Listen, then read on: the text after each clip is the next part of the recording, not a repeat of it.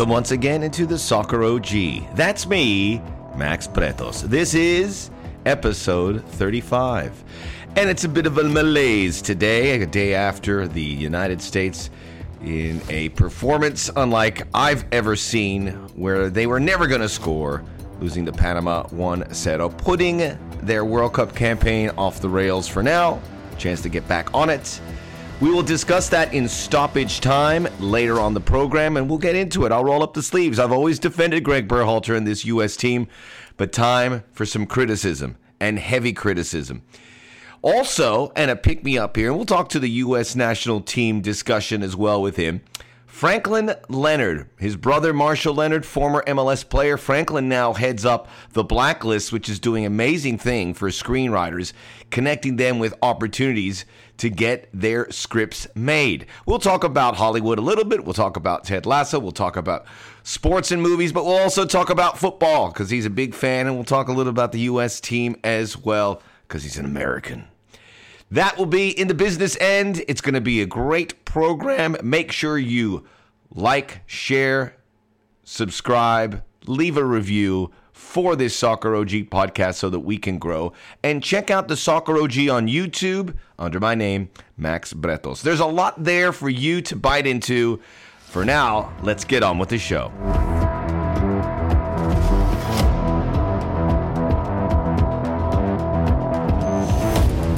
Let's get it started. We have a lot to get to, and I want to save as much time as possible for our very special guest, Franklin Leonard. We also have a big-time special guest next week, tactical manager. For those on YouTube, you may be familiar with him, Filippo. And these are some YouTube creators that are helping create a new fan base for the U.S. men's national team, a younger fan base that is coming in from a different angle. I'm trying to bridge the gaps because I want to have a collective fan base, young, old, men, women, all together under one flag and make this sport grow. Hopefully, with the U.S. qualifying and performing at the World Cup, which doesn't feel as lock stock as it did a little bit 24 hours ago after the result in Panama. We'll get into that in stoppage time and everything that happened. We'll have a real conversation, which I try to do as much as possible. But Tactical Manager will be on the podcast next week. I'm going to have a lot of fun. It's going to be good to bridge the age gap, so to speak. Those kids are important, man. And I say kids with the highest praise. Those guys are important because they're developing that fan base. And we'll have a good conversation. In the big picture of World Cup qualifying, a lot going on. It's the one thing that really sticks out with what's happening. It's still too early in Africa and Asia. The nations are starting to take shape as to who will be qualifying, but it's still a little too early to say. Let's take a look at the Asian qualifiers because they did have games. They have some games coming up. They've all played like 3 games. There are 2 groups, and Iran, South Korea, Australia, Saudi Arabia would be the teams going through. Japan and the United Arab Emirates right now would be the teams playing for that other spot. Those are the teams that you generally get through. I mean, Saudi Arabia to a lesser degree, but they've been to World Cups. Australia make every World Cup. Ever since they made the Asian Federation, they have been in there. So that move was a masterstroke for them to get out of Oceania. And Iran is a team that was in the last World Cup and almost won their group. So that's a big power, developing young players, and obviously South Korea is the preeminent force in Asia. If those 4 made it, I'd be okay. I think we want Japan too. We want to get Japan in there. I mean, they made the round of 16 last time, and they had Belgium on the ropes.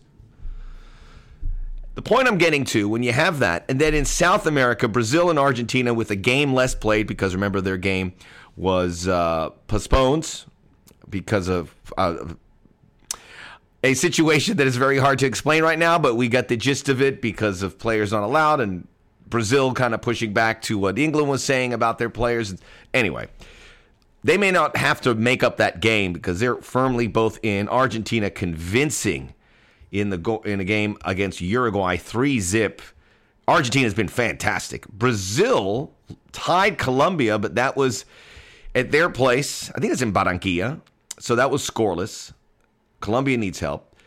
Brazil's in. They've won 9. They're undefeated in 10 games. They have 28 points. They're 13 points ahead of 5th, which would be the team that would have to go to the playoffs. They're in. They probably qualify by the end of November.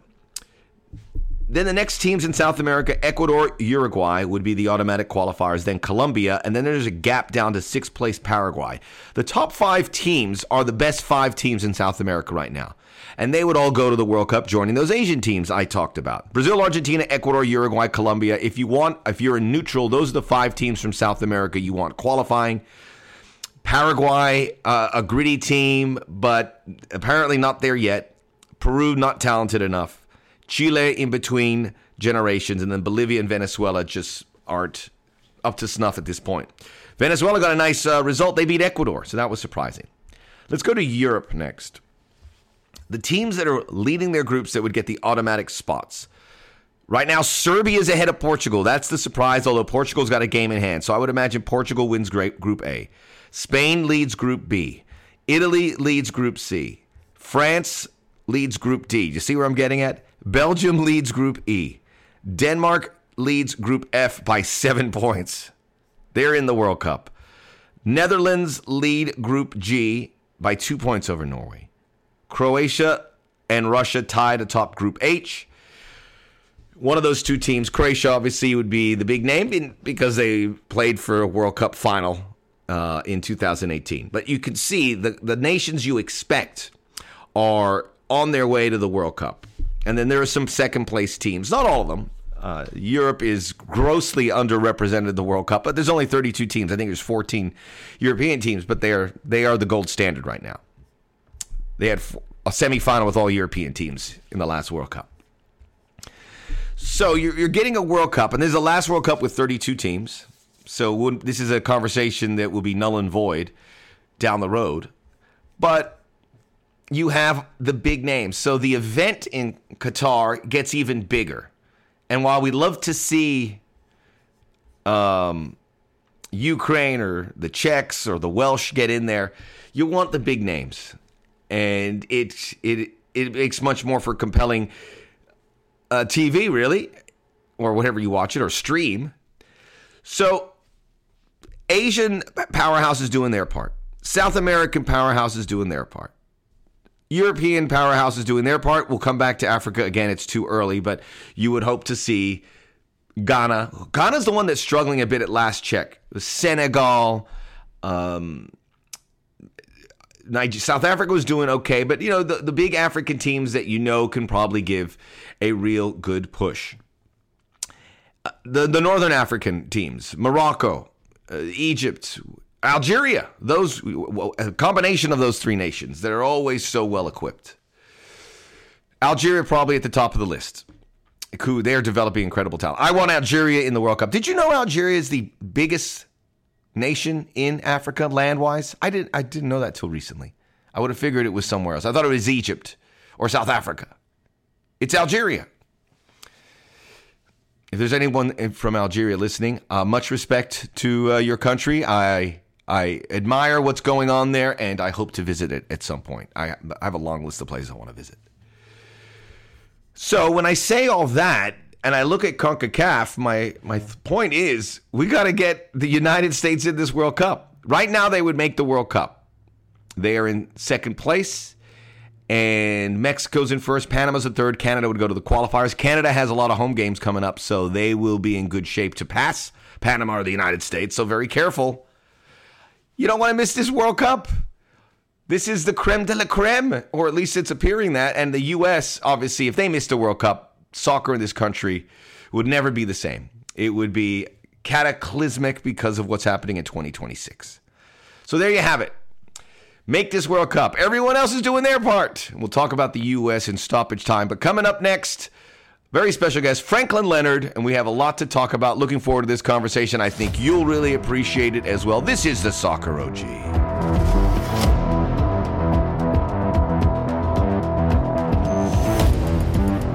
We're back here at the Soccer OG. Time now for the business end, where I bring in a very special guest to discuss football and other things, and we will do that here as this next guest, which we will talk about Sports Hollywood, but I want to say this from the jump because I followed him on Twitter. He's been an incredible follow, and because of that follow, I was alerted to Squid Game on Netflix, which I have completed with my 12-year-old son, no less, in a couple weeks.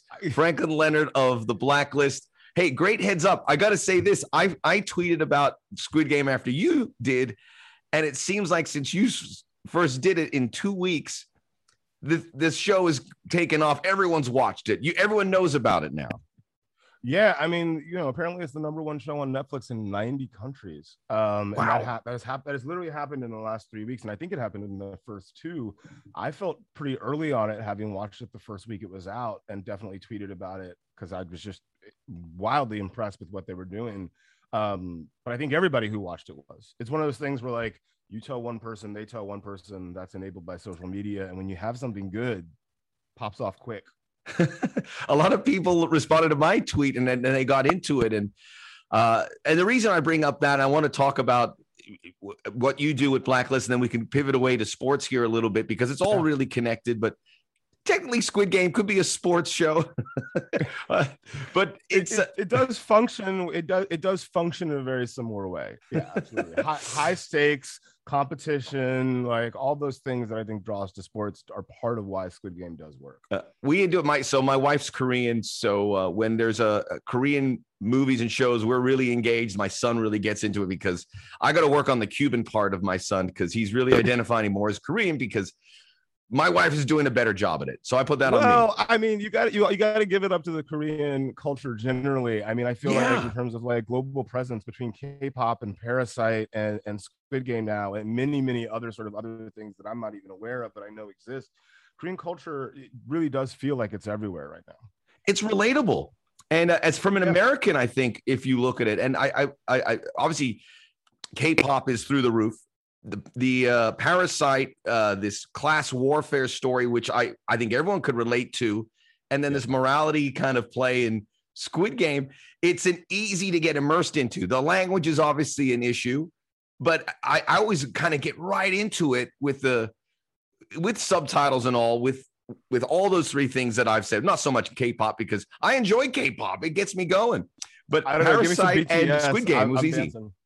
Yeah, well, I really think it's interesting. Not to get too political, but like Bong Joon-ho, who made Parasite, like during the awards campaign, someone asked him, like, what do you make of the popularity of this movie outside of Korea? And he's like, look, I thought I was making a movie about Korean culture, and what I realized is that I wasn't making a movie about Korea. I was making a movie about capitalism, and we all live in that country.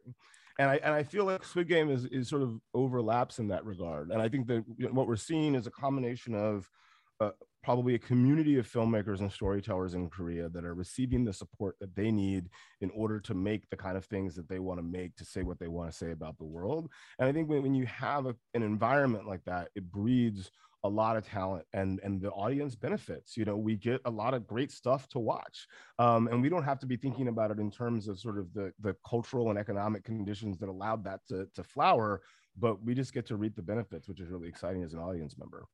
Sure is, and the acting is fantastic, and they just pull at the strings and across the board.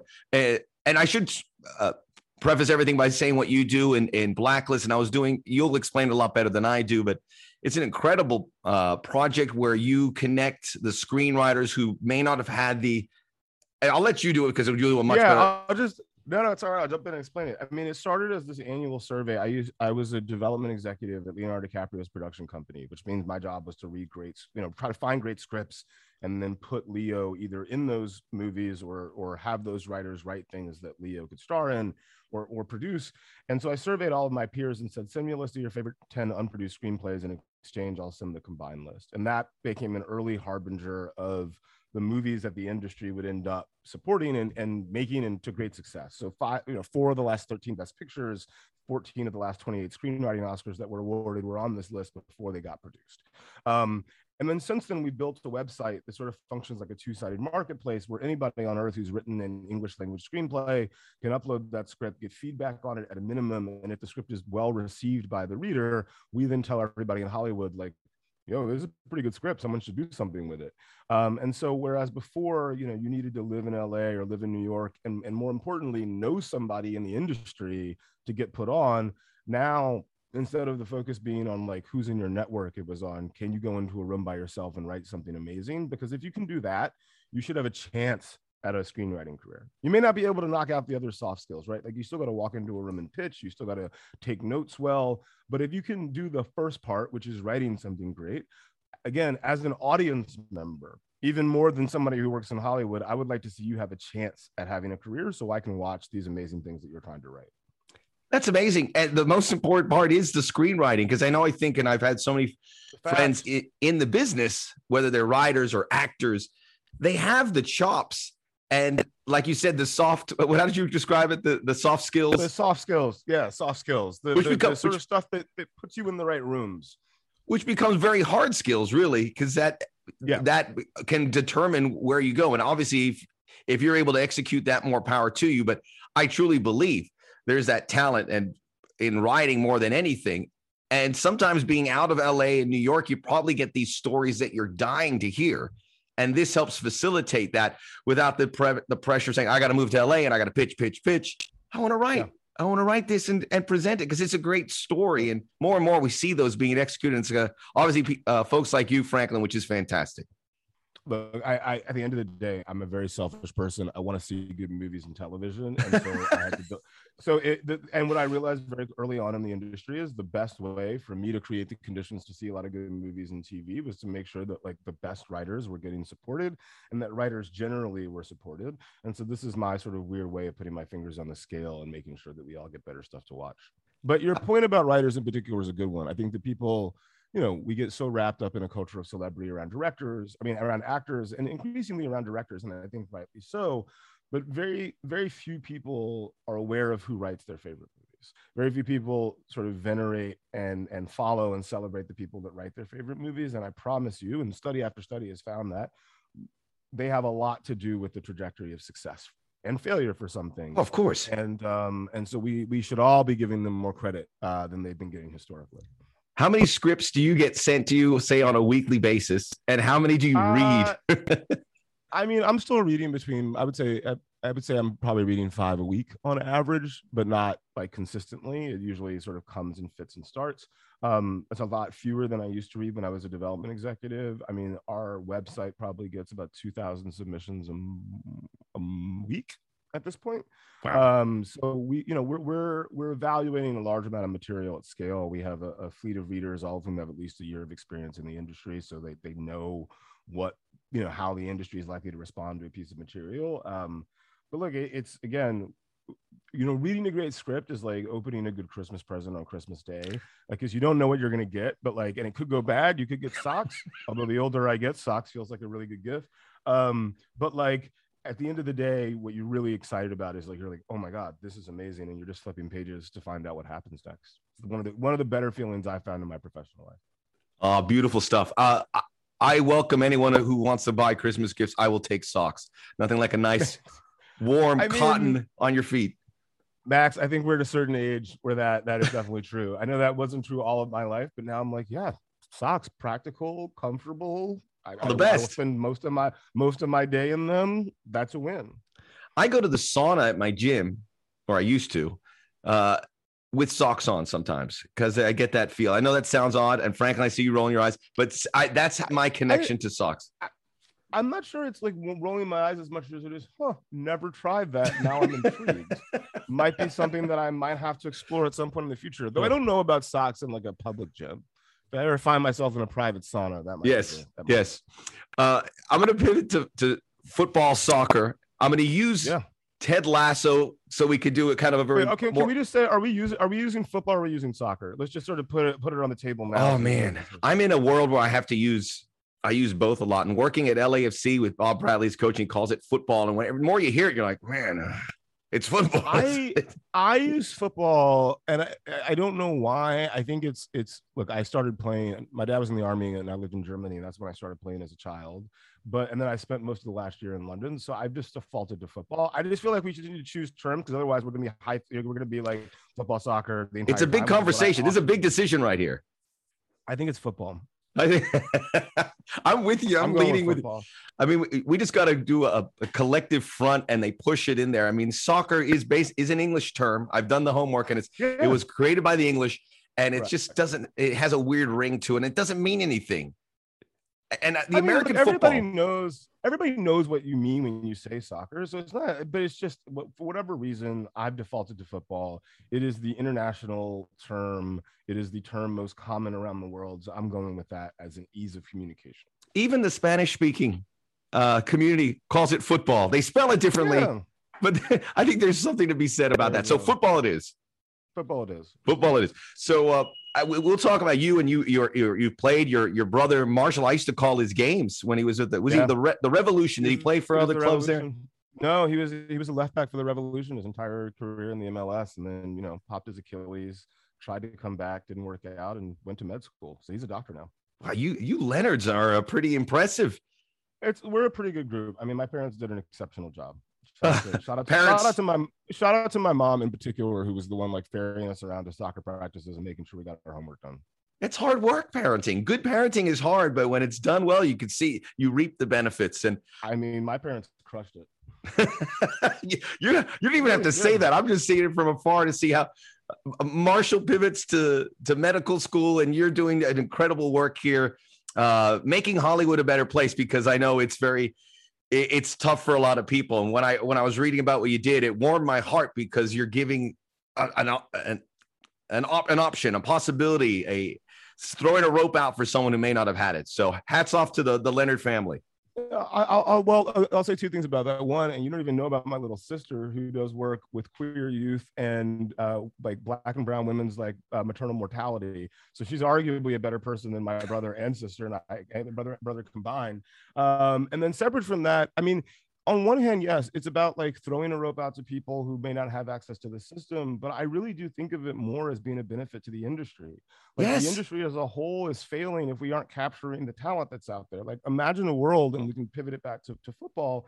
Imagine a world where like Barcelona wasn't like looking out into the world for the next Messi, right? Where like, you don't find someone like N'Golo Kante because you're just not looking, and we're only like, signing people in the transfer window that are personally known to the owners of the teams. The game would be garbage. We wouldn't, each individual team would be terrible, and the audience wouldn't be as interested in the game. Like part of what the work that I'm doing is about like recruiting the best people who have the most talent into a system so that we can all benefit. And there it is. I mean, I'll do a Leonard Peck rankings of the siblings. So what your sister was number one. Yeah. Marshall's and you'll be number two. I'm number three. It is what it is. We'll see if we can get you up the power rankings by the end of this. I'm working on it. Let's talk about Ted Lasso. Then we'll talk about football, because I know I was talking before we got on here, and how surprising it was, because when I heard they were doing a show of Ted Lasso, I rolled my eyes and go, "You got to be kidding me! This is gonna be garbage." It's like, and then you see it, and actually a friend of mine, Hercules Gomez, I did a pod. He goes, "Man, you got to watch this. It's a bit surprising." I go, all right, because I wasn't.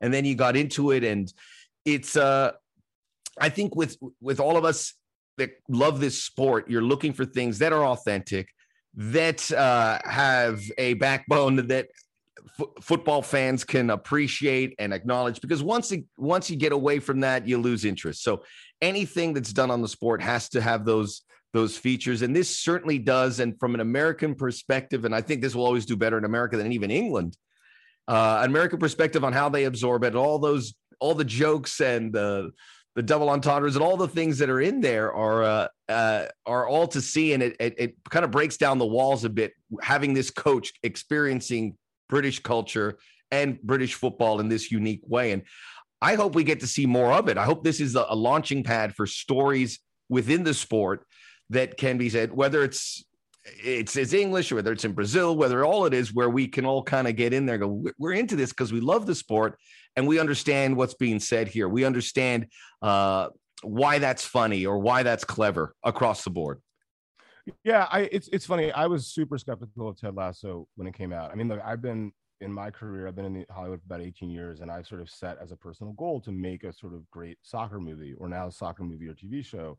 And I can say straight out, if they had come to me and said, "Hey, we're turning Ted Lasso into a television show. Do you want to be involved?" I would probably would have said no. Maybe if they had pitched me sort of what they were trying to do with it, or I met Brendan Hunt, I might have been convinced. But definitely on its face, I was like, "You got to be kidding me!" We finally get around to making a football TV show, and it's based on a brand marketing character that they came up with to sell. I think it was NBC's Premier League coverage at the time. Like, come on.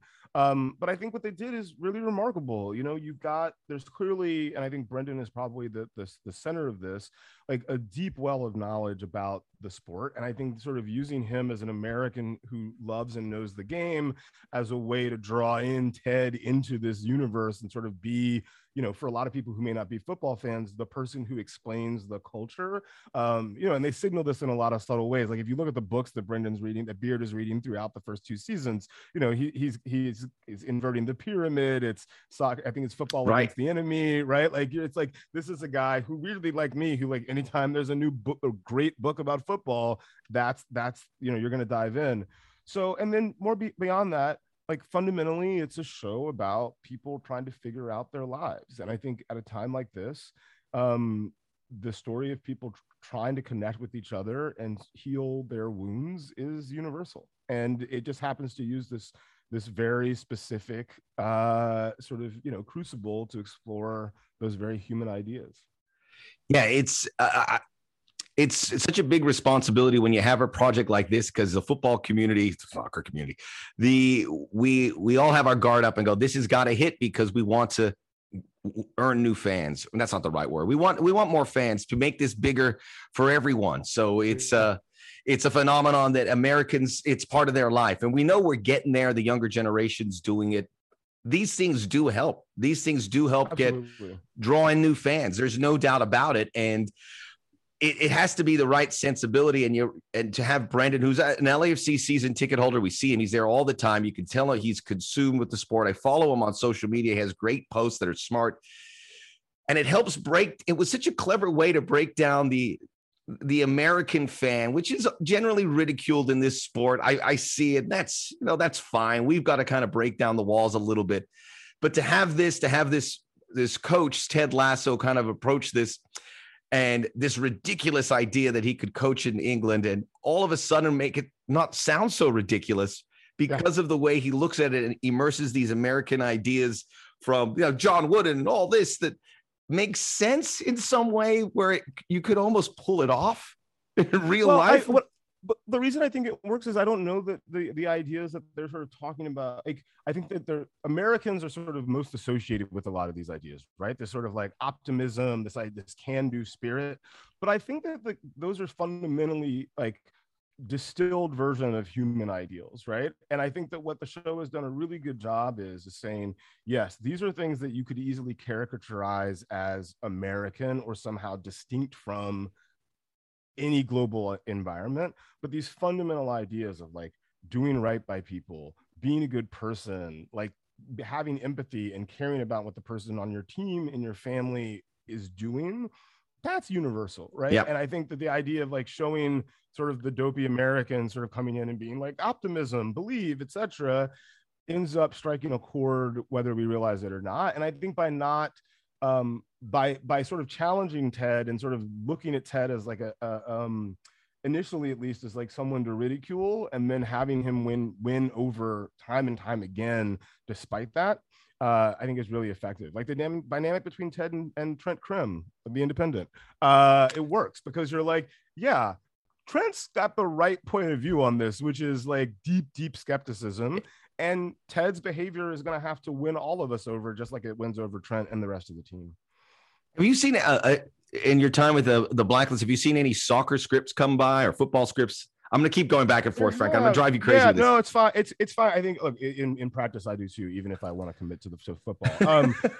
No, we definitely have seen some. I haven't seen anything that makes me like light my hair on fire and really try to get it made. But believe me, and I'll just put this on record because I have on Twitter, if you submit a script about soccer, football to the Blacklist website and it scores well, very good chance I'm going to pay special attention just out of my own personal interest.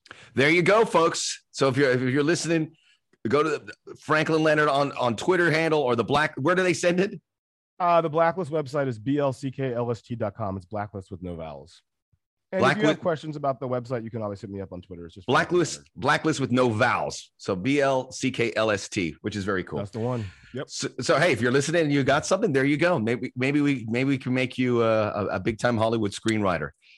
Let's now talk football. Obviously, the U.S. men's national team is really bearing down everyone. I'm going to talk about it a little bit later as well. It's a real bummer. I don't know what to make of this. It's a legit roller coaster ride. It is. And it was weird because I was so disappointed after this game. I'm watching, I go, the sky is falling. And then they flash the standings. I go, oh, we're going to the World Cup still. But not comfortably. We are for now, but not comfortably. No. I mean, look, I think there's a few realities here. One is like things to be excited about. I actually think that this team, this sort of player pool is very exciting. This generation of young footballers, I'm really excited about what they are capable of. And I think that I'm optimistic about their future, right? 2022, 2026, and as far as 2030. I think what's also very exciting is there's a lot of parity in CONCACAF right now, right? Like Costa Rica, Canada, Panama, and Mexico and the US. There are 5 teams that are legitimately strong. And on their day, El Salvador and Honduras are competitive, as is Jamaica, by the way. They're bottom of the table right now, but like that's not a pushover game for anybody in the conference. So that's exciting, right? Like all these games are going to be CONCACAF games, and so we know what that means. But on top of it, I think that there's less of a gap between the top tier in the region and everybody else, but that's dangerous for us. I mean, like, look, next game's Costa Rica. If we don't get points out of that, I mean, frankly, if we don't win that game, we're going to be in 4th, maybe 5th. We're going to be in trouble. I mean, look, if we lose Costa Rica and Canada and Panama draw, we're in 5th, right? We're out of the Conso game. So I think that there's definitely cause for concern because I think we have Mexico right after that. So, you know, you should be getting 4 points out of Panama and Costa Rica minimum. Right? Because especially with Mexico coming behind that, not great. And I got to be honest, and this is sort of my final conclusion about the situation. We have the player pool that we have. There's not a ton of depth at the highest level. There isn't. And that's fine because the highest level, I would argue, is higher than it's been in a very long time, right? Like our best players are very exciting. And I think the players that are coming behind them are also very exciting. But we have what we have. Coaching, we can do better, frankly. And coaching is, I think, where the U.S. can really have a delta to make us competitive at the highest level, given the players that we have. And I have serious doubts about what plan there is in place to get the best out of this group of young men and to build the pipeline that will deliver 2026 and 2030 team-wise. I'm worried.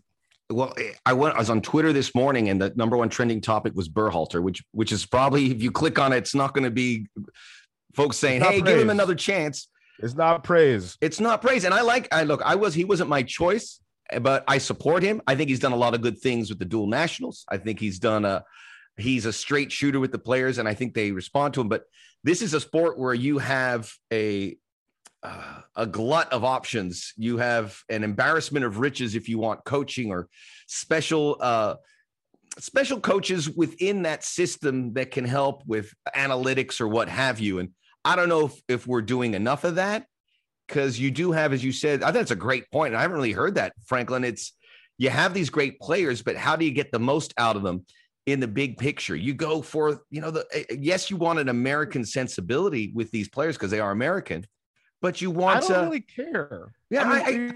Here's my question. Like, what is an American sensibility when it comes to football? I would argue that other than a sort of can-do spirit and a high work rate, I don't think we have an American footballing identity, right? Mm. It's not like we're the Dutch. It's not like we're the Brazilians or the Spanish or even the French or I mean, England at least has Route One football, right? At the end of the day, like if that's their identity, that's their identity. I couldn't tell you what the American footballing identity is yet. So I don't know what the American system is. And I am perfectly happy for us to spend whatever we need to put together a team to say, okay, these are the pieces that I have on the board. This is the identity that best suits them. And I'm going to build around that. I don't really see that happening. And again, we can't buy elite players, but we damn sure can buy an elite coaching staff. And that's going to be right. Like that option is available to us. We can't bring in new players into the player pool. We can try to get dual nationals to commit. And I think that Berhalter has done a great job with that. Super excited about Pepe, for example, but there's more that can be done on the sort of support side.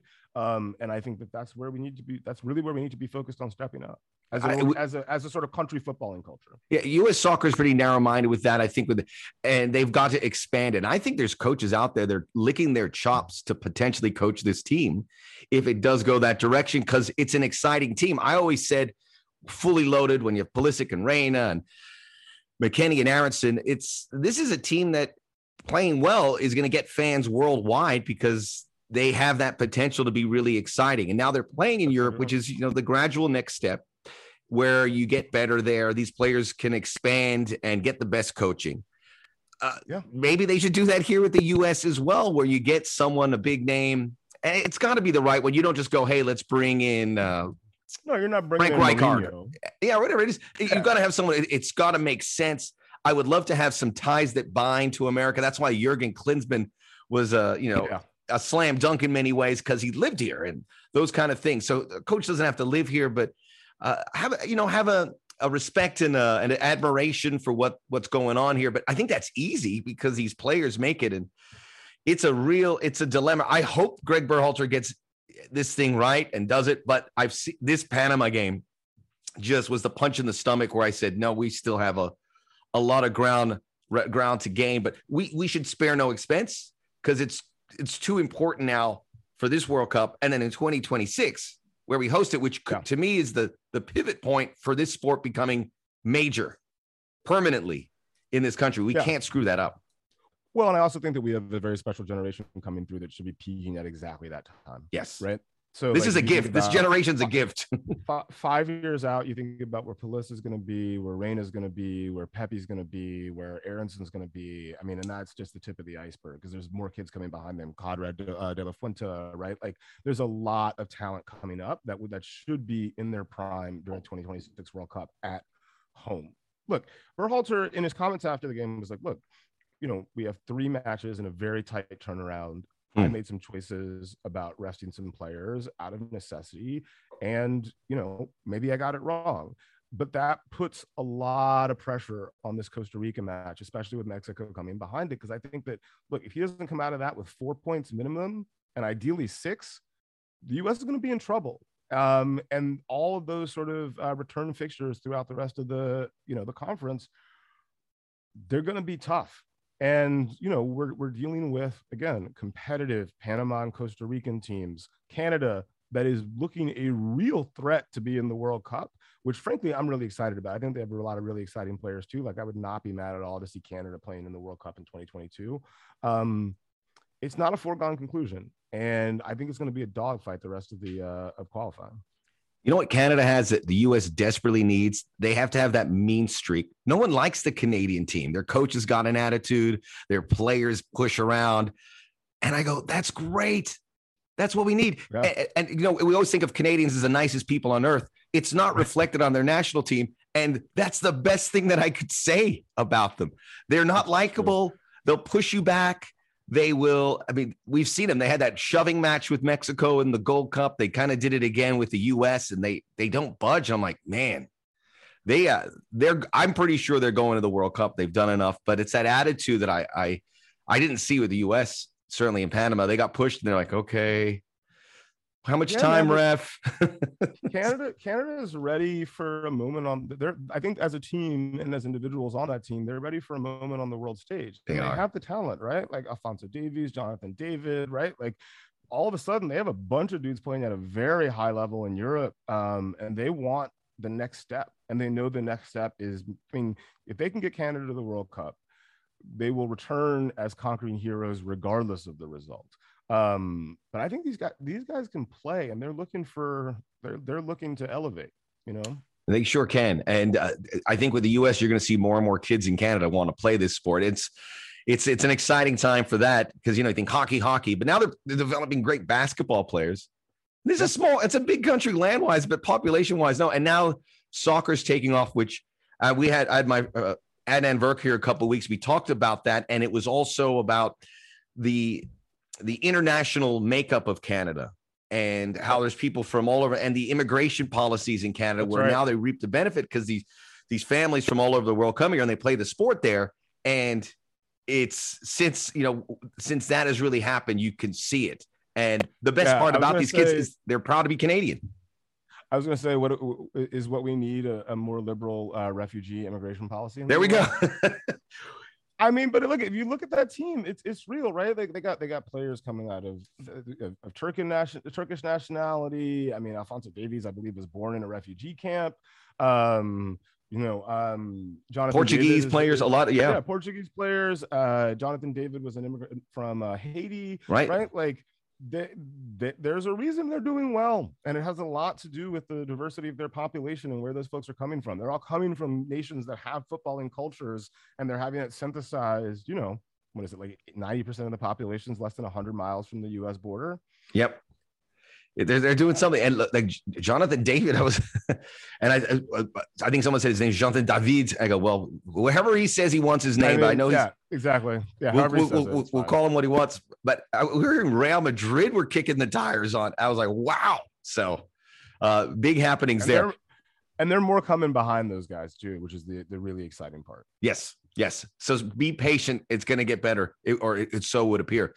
Do you have a rooting interest with clubs? Who are your teams?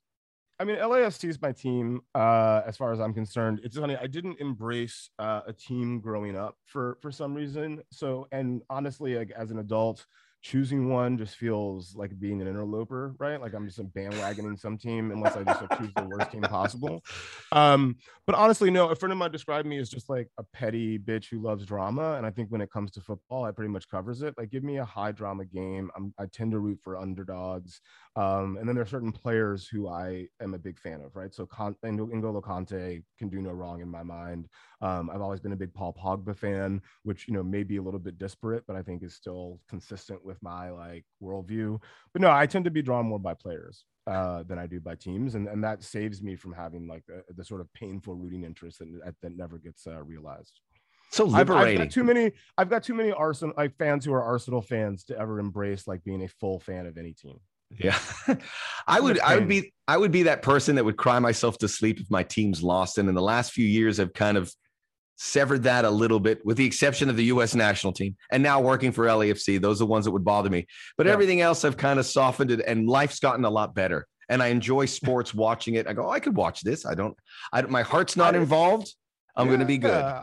I think if you're able to enjoy any sport in the same way that you enjoy a movie, right? Where like if the drama's good, it was 2 hours well spent. That's the best position to be in, because sports, in the same way that I think the best movies delivers human drama in a way that almost nothing else can.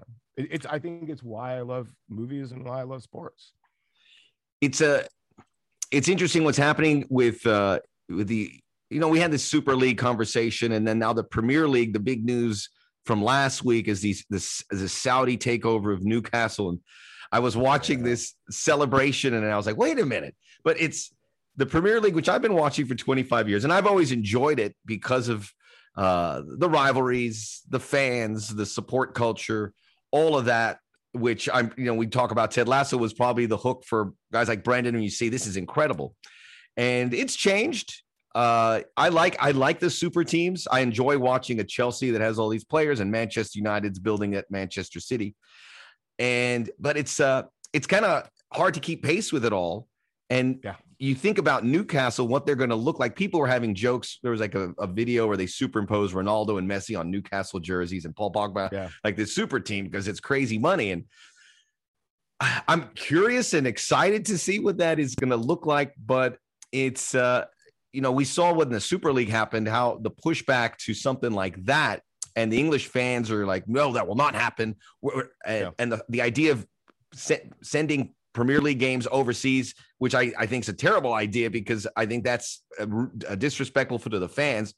But when I see this money coming in, I try to cushion the blow for everyone, saying, I got some bad news. The way it's going, it's going to be the Super League's going to come up again, and they're going to ship out games. And I feel bad for the supporters there, because they have built this, which has made it so compelling, and other leagues too. But it's really come to England, where all the top clubs are owned by foreign interests and crazy money.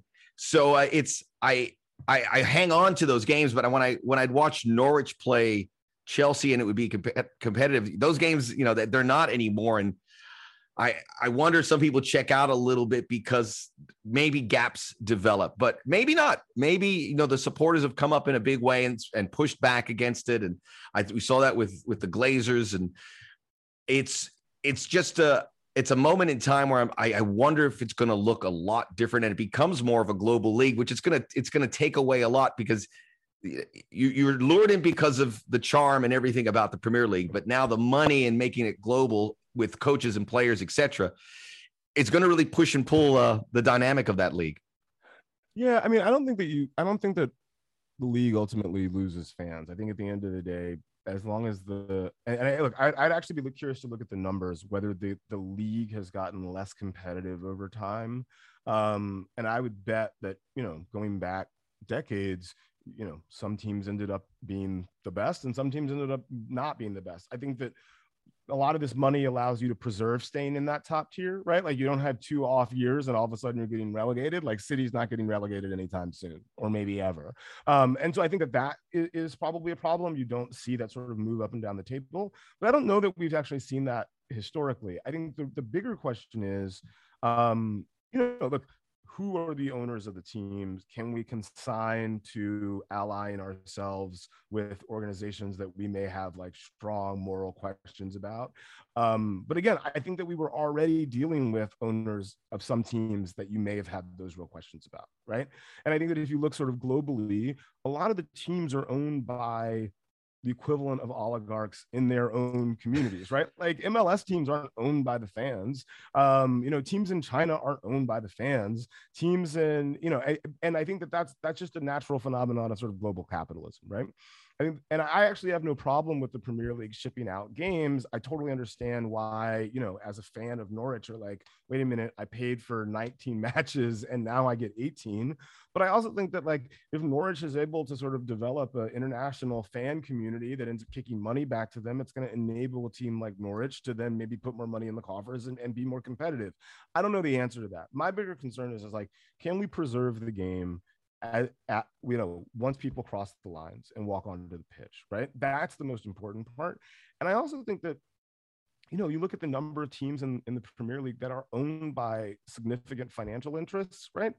At least 1 or 2 of those teams is not going to make the Champions League. And so, maybe you have a mini league of 10 teams at the top, right? But like, now that Newcastle presumably is going to be competitive for Champions League spots when they have all this money behind them, not everybody's making the Champions League that is owned by multi-billionaires. And there's something intriguing about that, right?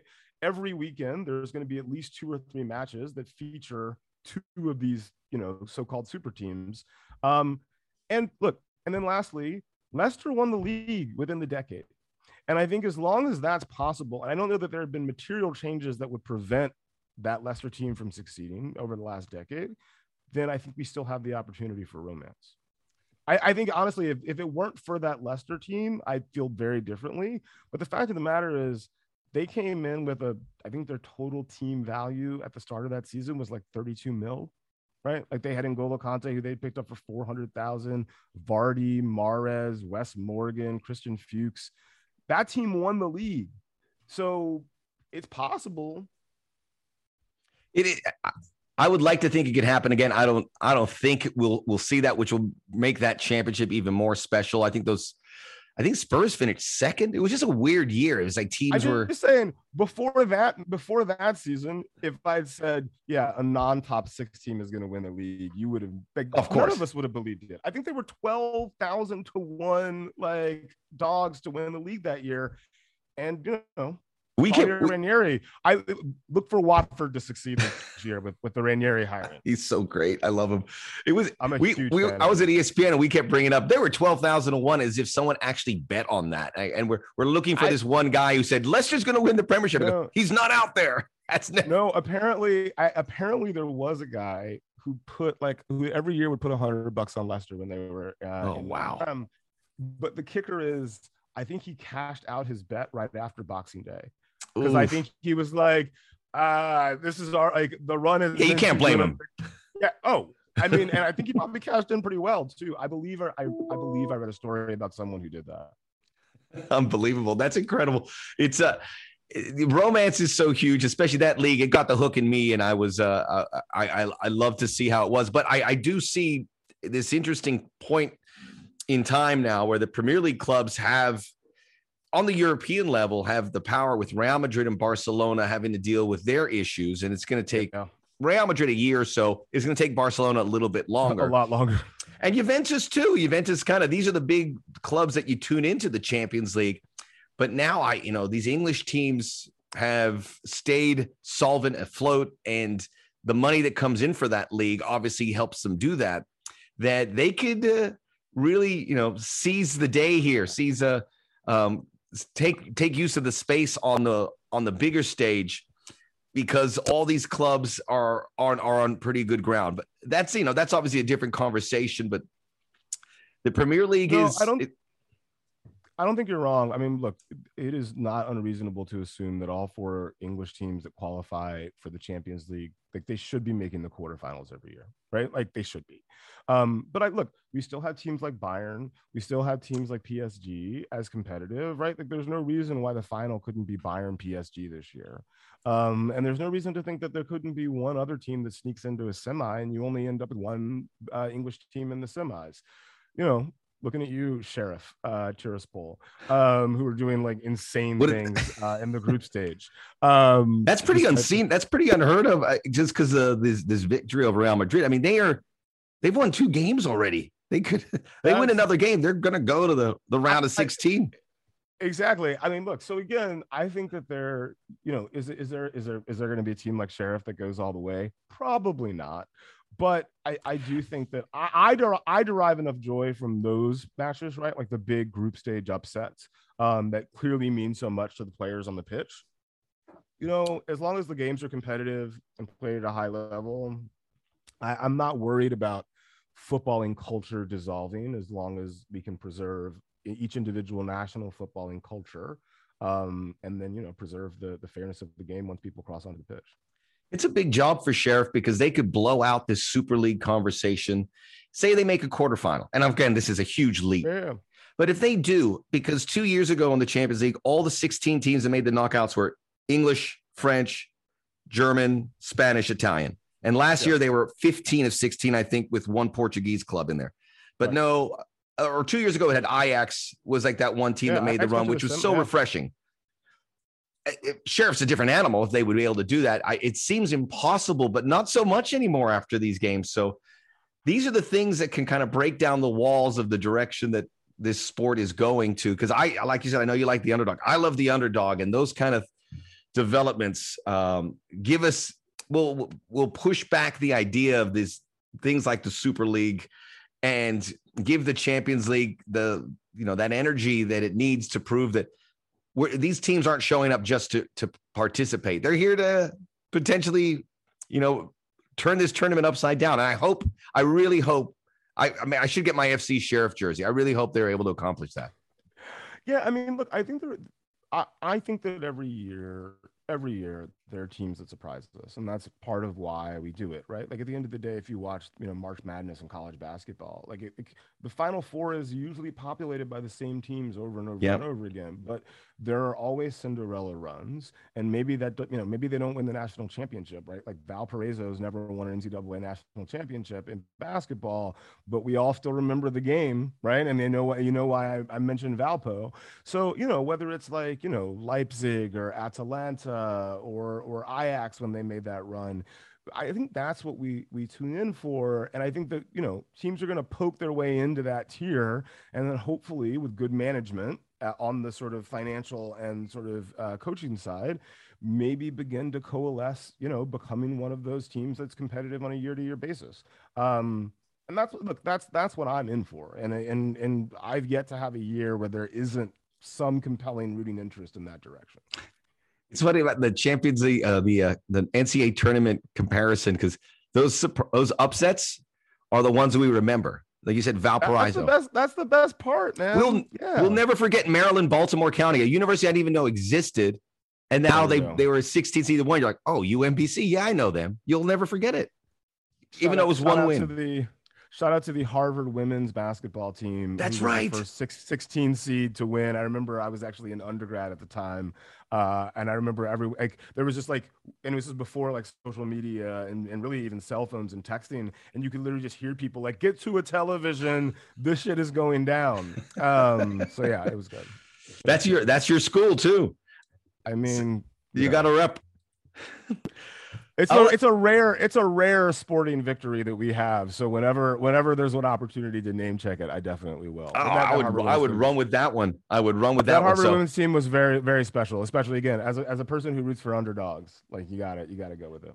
If there's an underdog, I'm in. You got me. I don't care where the school's at. You've got my attention and my support.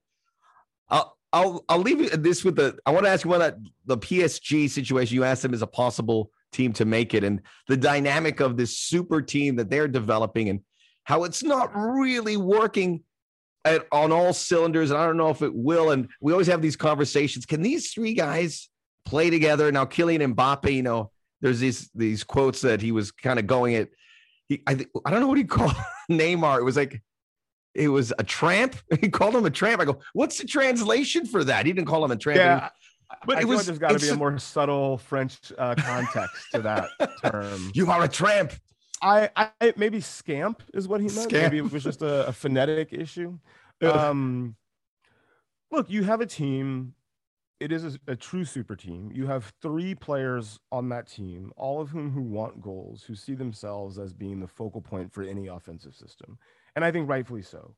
Messi, Neymar, I mean, there were rumors that the reason why Neymar left Barcelona to go to PSG was because he wanted to be the star and Messi was always going to be the star at Barcelona. So then he goes to PSG and, guess who arrives shortly thereafter? Meanwhile, Mbappe becomes, coming out of the World Cup and the Euros the 2 years prior, like the most exciting young player in the world, right? That is a job for Pochettino to manage those three personalities, those three levels of expectation.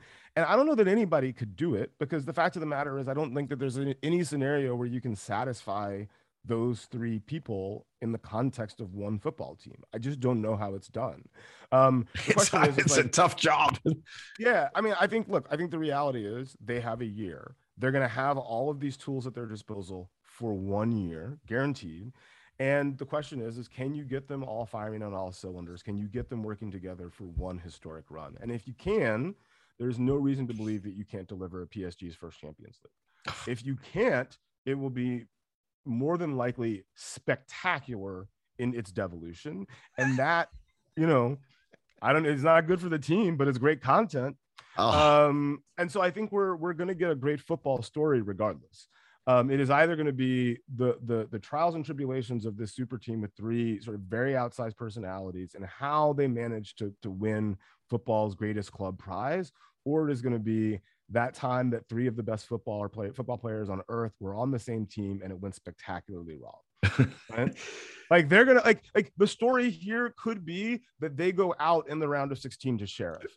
And that story, way to bring it all together, Franklin. Excellent. I mean, that story, by the way, that's a movie.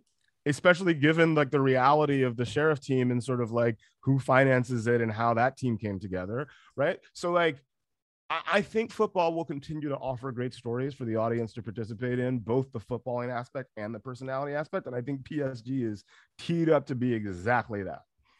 You really brought it all together. So if you have the FC Sheriff script working on it, keep going and then send it to Franklin at Blacklist and it'll all be complete. But it's a very compelling story. I watch it. Everything's under the microscope. Mauricio Pochettino substitutes Messi, and that's the story.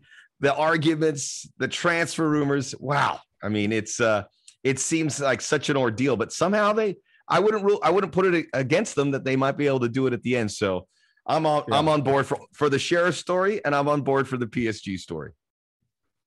Same, by the way. Look, I just love the game. I'm one of those people that can watch a League Two match on a Saturday afternoon and be perfectly content and watch, PSG City the next day and probably Tuesday or Wednesday and be perfectly happy. Just give me high drama, give me exceptional football, and show me the fans and how much it matters to them. I'm good to go. Franklin, thank you so much for joining me here in the Business End. This is a great conversation. We covered a lot of ground, and I'd love to have a football conversation with you anytime. Back at you. Franklin Leonard here, the Business End. We'll be back. Quick little wrap up on the stoppage time as we'll discuss the U.S. men's national team. This is the Soccer OG.